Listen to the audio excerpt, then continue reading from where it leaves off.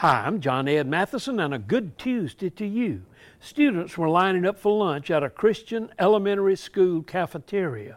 There was a large basket of apples at the head of the table. There was a handwritten note posted on the basket. Take only one apple, God is watching. As the kids moved down the lunch line to the other end of the table, there was a large basket of chocolate chip cookies.